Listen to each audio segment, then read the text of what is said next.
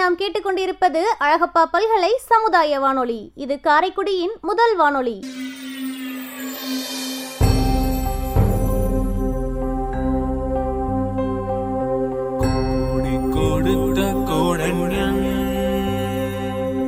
குடியிருந்த வீடும் கொடுத்த தெய்வம் தேடிடும் அள்ளி கொடுத்த அழகன் அறிவூட்டும் வெள்ளி விளக்கு அறிவூட்டும் வெள்ளி விளக்கு தவத்தால் தோன்றி முயன்றாமை காக்கும் வள்ளலே அன்பிலார் அழகப்பாவின் அறம்பணி போற்றி செய்வோம், அறம்பணி போற்றி செய்வோம்.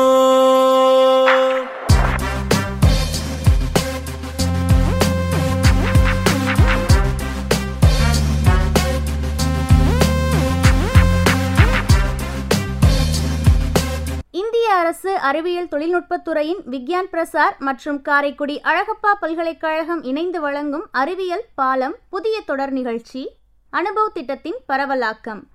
ஆக்கம் ஊக்கம் வழிகாட்டல் டாக்டர் ஆர் ஸ்ரீதர்.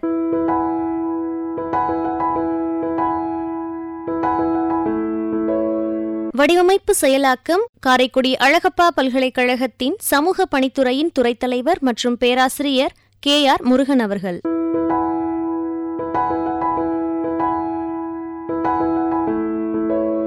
நிகழ்ச்சி ஒருங்கிணைப்பு சமுதாய வானொலி இயக்குனர் டாக்டர் S ராஜாராம்.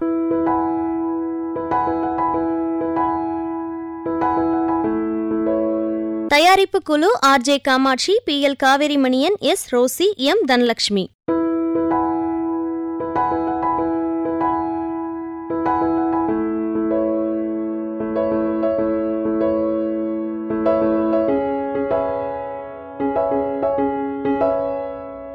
இந்திய அரசின் அறிவியல் தொழில்நுட்பத்துறையின் விக்யான் பிரசார் மற்றும் காரைக்குடி அழகப்பா பல்கலைக்கழகம் இணைந்து வழங்கிய அனுபவம் நிகழ்ச்சியில் அறிவியல் ஆளுமைகள், ஆலோசனை நேரம் பகுதியில் மருத்துவர்கள், பட்டிமன்றங்கள், வழக்காடு மன்றங்கள், நாட்டுப்புற பாடல்கள், கும்மி பாடல்கள் என பல நிகழ்ச்சிகள் நம்ம அழகப்பா பல்கலை சமுதாய வானொலியில ஒளிபரப்பு செய்யப்பட்டது. இந்த நிகழ்ச்சிகள் எல்லாமே நம்ம கேட்டு ரசிச்சாச்சு. அடுத்ததா இந்த நிகழ்ச்சி பற்றிய நேயர்களின் கருத்துக்களையும் நம்ம கேட்கலாம். அனுபவம் நிகழ்ச்சியில ஆலோசனை நேரம் பகுதியில மனநலம் குறித்த சிந்தனைகளை நம்மிடையே பகிர்ந்து கொண்ட மருத்துவர் காமராஜ் அவர்கள் பேசிய நேர்காணலுக்கான பின்னூட்டங்களை தான் நம்ம இப்ப கேட்க போறோம். வாங்க நேயர்களே, நேயர்கள் வழங்கிய பின்னூட்டங்களை நம்ம கேட்கலாம். என்னோட பேர் விஜயலட்சுமி. அழகப்பர் பல்கலைக்கழகத்துலேருந்து டாக்டர் காமராஜர் அவங்க மனநிலை நோயை பற்றி பேசினாங்க, சைக்காலஜிஸ்ட் அதை பற்றி பேசினாங்க. அது ரொம்ப யூஸ்ஃபுல்லாக இருந்தது. இதை நான் காரைக்குடி வானொலி அப்படின்ற இதில் கேட்டேன். ரொம்ப யூஸ்ஃபுல்லாக இருந்தது. அதாவது எந்தெந்த பேஷண்ட்ஸ் எல்லாம் எப்படி ட்ரீட் பண்ணணும் அப்படின்ற மெத்தடில் அவங்க சொல்லி கொடுத்தாங்க. அதுவும் இல்லாமல் இந்த காலகட்டத்தில் பசங்களுக்கு எப்படி அது ஹெல்ப்ஃபுல்லாக இருக்கும் அப்படின்றதும் கற்றுக்கிட்டேன். ஸோ அதற்காக ரொம்ப நன்றி.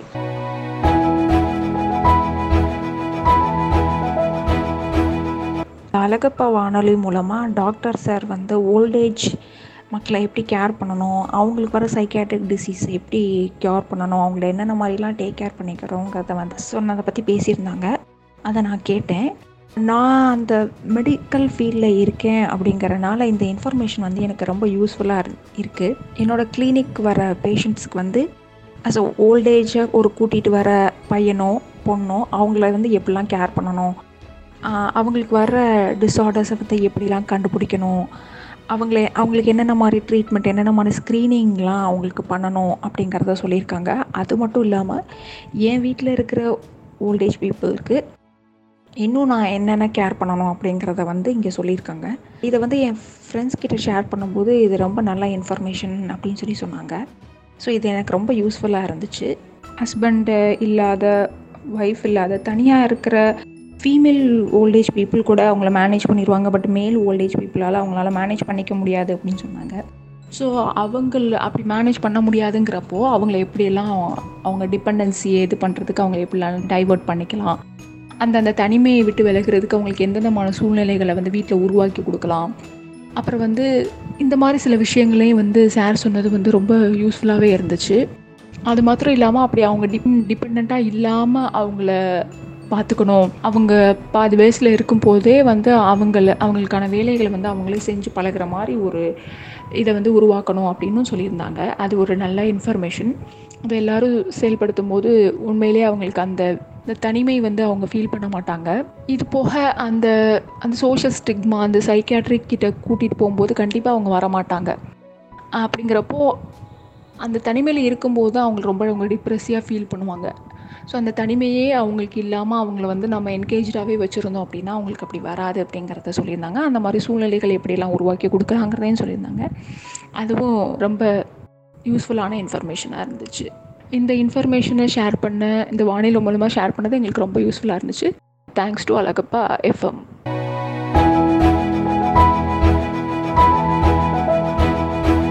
ஆக்சுவலி காரைக்குடிக்குன்னு ஒரு எஃப்எம் இருக்குது அப்படின்னு சொன்னதே ரொம்ப நல்லா இருந்துச்சு.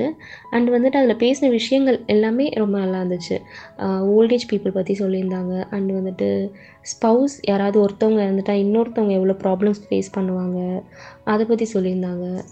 சொன்ன விஷயங்கள் எல்லாமே நல்லா இருந்துச்சு. இன்றைக்கி சிச்சுவேஷனுக்கு எல்லாருக்குமே டிப்ரெஷன் இருக்குது, ஸ்ட்ரெஸ் இருக்குது. ஸோ அது இல்லாமல் யாருமே கிடையாது. ஸோ இந்த மாதிரி ஒரு சிச்சுவேஷனுக்கு போய் சைக்காட்டிஸ்ட்டை மீட் பண்ணுறது அப்படின்றத ஒரு பெரிய விஷயமா, இல்லை ஒரு தப்பான விஷயமா, இல்லை ஒரு பேட் ஃபீலிங் வர விஷயமா இல்லாமல் அதை நார்மலைஸ் பண்ணணும் அந்த மாதிரி பேசியிருந்தாங்க. அது நல்லா இருந்துச்சு. தென் ஓல்டேஜ் பீப்புளை எப்படி கேர் பண்ணணும் அப்படின்னு சொல்லியிருந்தாங்க.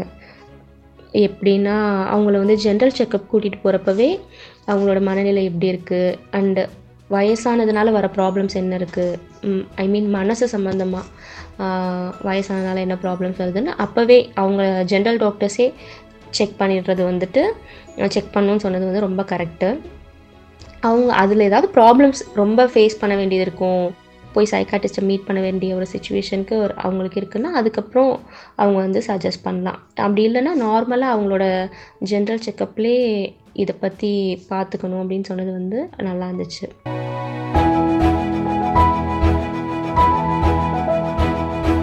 இந்திய அரசு அறிவியல் தொழில்நுட்பத்துறையின் விக்யான் பிரசாத் மற்றும் காரைக்குடி அழகப்பா பல்கலைக்கழகம் இணைந்து வழங்கும் அனுபவ நிகழ்ச்சியில் கலந்து கொள்வதில் மகிழ்ச்சி அடைகின்றேன். இன்னைக்கு நிகழ்ச்சியில் district government psychiatrist doctor doctor Kamaraj அவர்கள் வயசானவங்களுடைய மனநிலை மற்றும் மூத்த குடிமக்களுக்கு வரக்கூடிய மனநலம் சார்ந்த பிரச்சனைகளை பற்றி நமக்கு எக்ஸ்பிளைன் பண்ணியிருக்காங்க. இதில் சீனியர் சிட்டிசன்ஸ் ரொம்ப கவனிக்கப்படலைன்னா இந்த மனநலம் சார்ந்த பிரச்சனைகள் அவங்களுக்கு எப்படி வருது, என்னென்ன மாதிரியான பிரச்சனைகளில் இருக்காங்கன்றது கவனிக்கப்படலைன்னா அவங்க எப்படி அதை ஃபேஸ் பண்ணுறாங்கன்றதை சார் சொல்லியிருக்காங்க.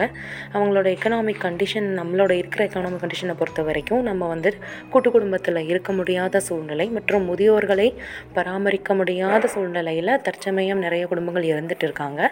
அதனாலையும் மற்றும் இடம்பெயர்தல் மற்றும் தனிமைகளை ரொம்ப வயசானவங்க விரும்புறது கிடையாது. அவங்க ஆரம்ப காலத்துலேருந்து இளமை காலத்துலேருந்து அவங்க வாழ்ந்த இடத்துலே தான் அவங்க வயதானது பிறகும் இருக்கணும்னு அவங்க ஆசைப்படுவாங்க.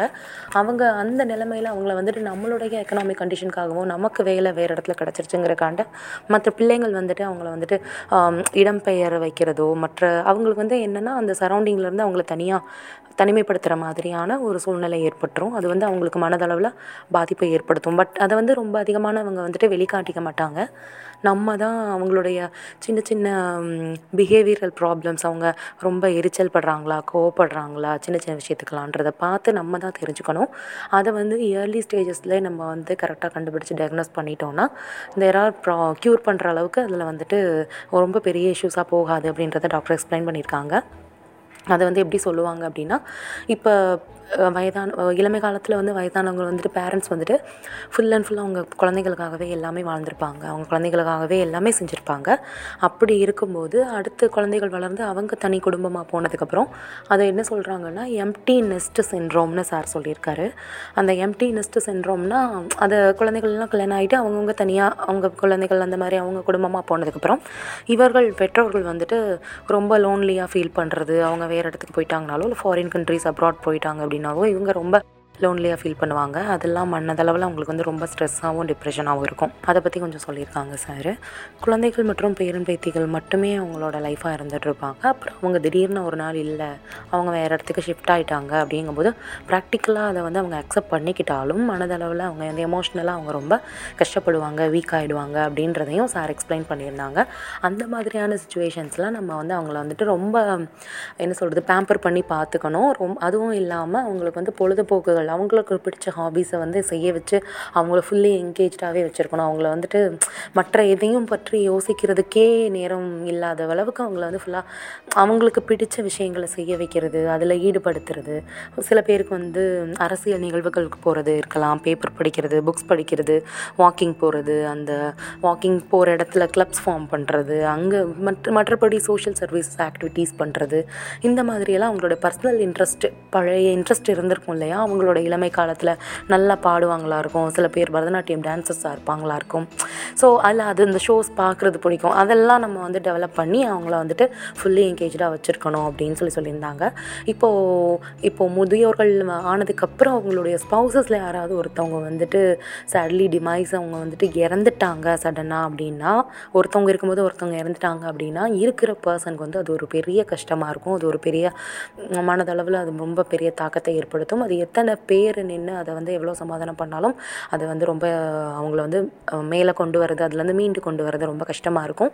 அப்படி இருக்கிறவங்க வந்துட்டு வெளியில் காட்டிக்க மாட்டாங்க. ரொம்ப பேர் ரொம்ப துணை இருந்தாலும் குடும்பமின்றி இருக்கும்போது மன அழுத்தம், டிப்ரெஷனை வந்துட்டு வெளியில் இந்த சோர்வு, மனச்சோர்வு இதெல்லாம் வெளியில் காட்டிக்காமல் இருப்பாங்க. அதை வந்து நம்ம சில சிம்டம்ஸ் மூலமாக கண்டுபிடிக்கலாம். சில சமயங்களில் கொஞ்சம் கவலையாக இருக்கிறது, யாரோடையும் பேசாமல் அப்படி தனியாக இருக்கிறது, சாப்பாடை வந்து அவாய்ட் பண்ணுறது, இந்த மாதிரிலாம் பண்ண ஆரம்பிக்கும்போது அதெல்லாம் அவங்களுடைய டிப்ரெஷன் ஸ்டேட்டில் இருக்காங்கன்றதை நம்ம புரிஞ்சுக்கிறதுக்கான ஒரு சில சிம்டம்ஸ் மாதிரி தான் அது எல்லாமே சார் சொன்னாங்க. முதியோர்களோட மனச்சோர்வை வந்து சரியாக கண்டறிந்து தீர்க்கணும். மனச்சோர்வு மூலம் ஏற்படக்கூடிய தற்கொலைகளை வந்து நம்ம தவிர்த்திடலாம். ஸோ ஒரு ஸ்டேஜுக்கு மேலே என்ன லைஃப் நம்ம ஏன் இருக்கோன்ற மாதிரிலாம் அவங்களை நினச்சிடக்கூடாது. அவங்களோட அந்த மாதிரி ஸ்டேட்டுக்கு நம்ம விட்டுறாமல் நம்ம அதை முன்னாடியே கண்டறிஞ்சு அதுக்கு இயர்லியராகவே நம்ம ட்ரீட்மெண்ட்ஸ் எல்லாம் பண்ணிட்டோம் அப்படின்னா நம்ம அவங்கள அந்த மாதிரியான ஸ்டேஜஸ்க்கு போகிறதுலேருந்து நம்ம தடுத்துடலாம்னு சார் நல்லா எக்ஸ்பிளைன் பண்ணியிருக்காங்க. இன்னொரு பெரிய வயதானதுக்கு பிறகு வரக்கூடிய ஒரு பெரிய மனநல பிரச்சனை என்ன என்பதுன்றனா டிமென்ஷியா என்று சொல்லப்படக்கூடிய மூளை நரம்பு தேய்மானத்தால் ஏற்படக்கூடிய மறதி நோய். இந்த மறதி நோய் வந்து ரொம்ப காமனாக சில யங்ஸ்டர்ஸ்கிட்டையுமே கூட இருக்கும். ஆனால் வயதானவங்களுக்கு வந்து ரொம்ப அதிகமான பர்சன்டேஜில் இது வருது. இந்த டிமென்ஷியா வந்துட்டு மூளையில் இருக்கிற நரம்புகளுடைய தேய்மானத்தினால ஏற்படுது. இதை வந்து சிகிச்சை மூலமாக குணப்படுத்திடலான்னு சிவியர் ஸ்டேஜுக்கு போகிறதுக்கு முன்னாடியே நம்ம கண்டுபிடிச்சிட்டோன்னா ட்ரீட்மெண்ட் மூலமாக இது குணப்படுத்தலாம்னு சார் சொல்லியிருக்காங்க. ப்ளஸ் இவங்க அந்த மாதிரி டிமென்ஷியா உள்ள பேஷண்ட்ஸு, இவங்க வந்துட்டு வயசானவங்க வந்துட்டு எங்கேயாவது வெளியில் போகிறாங்க வர்றாங்கன்னா தன்னோட அட்ரஸே கூட மறந்துடுவாங்க. தான் திரும்பி எங்கே போகணும், எந்த டெஸ்டினேஷன்லேருந்து வந்தோம், எங்கே நம்ம போகணுன்றதையும் அவங்க மறந்துடுவாங்க. ஏதாவது வாங்கிட்டு வரணும்னு அவங்க நினச்சி வெளியில் போயிருப்பாங்க, அந்த பொருட்களை அவங்க மறந்துடுவாங்க. ஸோ இந்த மாதிரிலாம் அவங்களோட லைஃப்பை லீட் பண்ணும்போது அவங்களுக்கு என்னென்ன இதை வந்து எப்படி பிஹேவியரல் தெரப்பி மூலமாக எப்படி சேஞ்ச் பண்ணலான்னா அதை அந்த சிச்சுவேஷனை அவங்கள அடாப்ட் பண்ணிக்க சொல்ல முடியும்னு சார் எக்ஸ்பிளைன் பண்ணியிருக்காங்க. அதாவது அப்சர்வ் பண்ணது மட்டும் இல்லாமல் நெக்ஸ்ட்டு ரிலாக்ஸ் பண்ணணும். செகண்ட் பாயிண்ட்டாக ரிலாக்ஸ் பண்ணணும்னு சொல்லியிருக்காங்க. அது மேபி இந்த sense of hearing a good song, இல்லை வந்துட்டு ஒரு வாக் போகிறது, இல்லை ஒரு யோகா பண்ணுறது, ஒரு ப்ரீத்திங் எக்ஸசைஸ் எதுவாக கூட இருக்கலாம். இந்த மாதிரி எடுத்துக்கிற மூலமாக ஃபஸ்ட்டு ஒரு ரிலாக்ஸேஷன் நம்ம வந்து பண்ணணும். அதுக்கப்புறம் வந்துட்டு அந்த பிரச்சனைக்கான சொல்யூஷன்ஸை வந்து நம்பர் ஆஃப் சொல்யூஷன்ஸ் நம்ம லிஸ்ட் அவுட் பண்ணிகிட்டே வரணும்னு சார் சொன்னாங்க. ஸோ அதுக்கப்புறம் அதில் எது பெஸ்ட்டு சொல்யூஷனாக இருக்கும்னு நம்ம சூஸ் பண்ணலாம். சில சமயம் பிரச்சனைகளுக்கு சொல்யூஷனே இல்லாமல் போயிடுச்சுன்னா கூட இட்ஸ் நோ ப்ராப்ளம். அதை வந்து நம்ம தவிர்த்துட்டே போயிட்டே மூவ் ஆன் பண்ணிகிட்டே இருக்கணும் அப்படின்னு சார் ரொம்ப அழகாக எப்படி ஸ்ட்ரெஸ் மேனேஜ்மெண்ட்டை எப்படி ஸ்டெப் பை ஸ்டெப்பாக டேக்கிள் பண்ணுன்றதை சார் சொன்னாங்க. Plus drugs and drunk addiction வந்து இப்போ அதிகமாக இருக்குது. இளம் வயதில் ஆரம்பிச்சிடுறாங்க, வயசானதுக்கு அப்புறம் கூட அவங்களால அதை விட முடியலை. அந்த மாதிரியான குடிப்பழக்கத்துக்குள்ளே போய் போதைக்கு அடிமையாகிறது, ரொம்ப அடிக்ஷன் ஆகுறது, அந்த மாதிரிலாம் இருக்காங்க. ஸோ அந்த தொடர்ந்து குடிக்கிறதுக்கான காரணங்களை அவங்க என்ன சொல்கிறதுன்னா, நான் ரொம்ப ஸ்ட்ரெஸ்ஸில் இருக்கேன், நான் ரொம்ப மன அழுத்தத்தில் இருக்கேன், அதனால் குடிக்கிறேன் அப்படின்னு ஒரு காரணங்கள் சொல்கிறாங்க.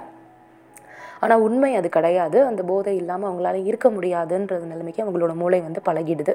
ஸோ அந்த பழக்கத்தை வந்து மருந்துகள் மற்றும் ட்ரீட்மெண்ட் மற்றும் பிஹேவியரல் சேஞ்சஸ் மூலமாக நம்ம அந்த டி அடிக்ஷன் சென்டர்ஸில் அவங்கள கொண்டு போய் சேர்க்கறது மூலமாக கொஞ்சம் கொஞ்சமாக நம்ம வந்து ட்ரீட்மெண்ட்ஸ் எடுத்து அதை மாற்ற முடியும். ஹெல்ப் அண்ட் கேர் எடுத்துக்கிட்டோம் டைமிங்கில் அப்படின்னா அது அவங்கள வந்து கொஞ்சம் கொஞ்சமாக அதுலேருந்து வெளியே கொண்டு வர முடியும்.